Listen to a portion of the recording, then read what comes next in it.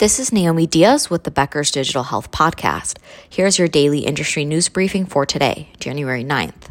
First, CVS Health led a $25 million financing round for virtual therapy and psychiatric company Array Behavioral Healthcare. Array Behavioral Care partners with hospitals and health systems to offer virtual mental health care to their patients. The company has 90 million patients who can access its services, according to a January 9th press release from the company.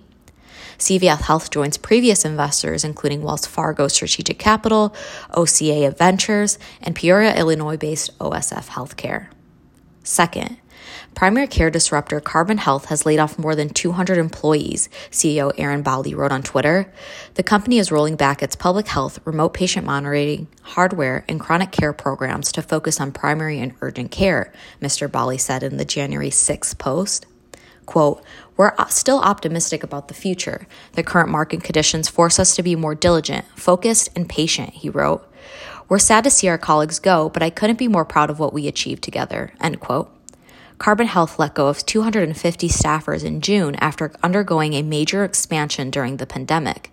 The company has more than 100 clinics across the country. The firm told Becker's back in December that it planned to enter the EHR business by licensing its technology. Third, SVB, the parent company of Silicon Valley Bank, is projecting healthcare investment and financing to fall by $15 billion in 2023 based on how recently firms raised new funds and the pace of investment to be slower than 2021. In the medtech market, SVB predicts that late-stage investment will continue to slow and major firms will push back going public into at least late 2023 due to market pressures, according to a January 6 news release from SVB. Quote, "Looking ahead to 2023, while there is still uncertainty in the private investment landscape, the strongest companies will get funded," end quote, from SVB Managing Director Jonathan Norris.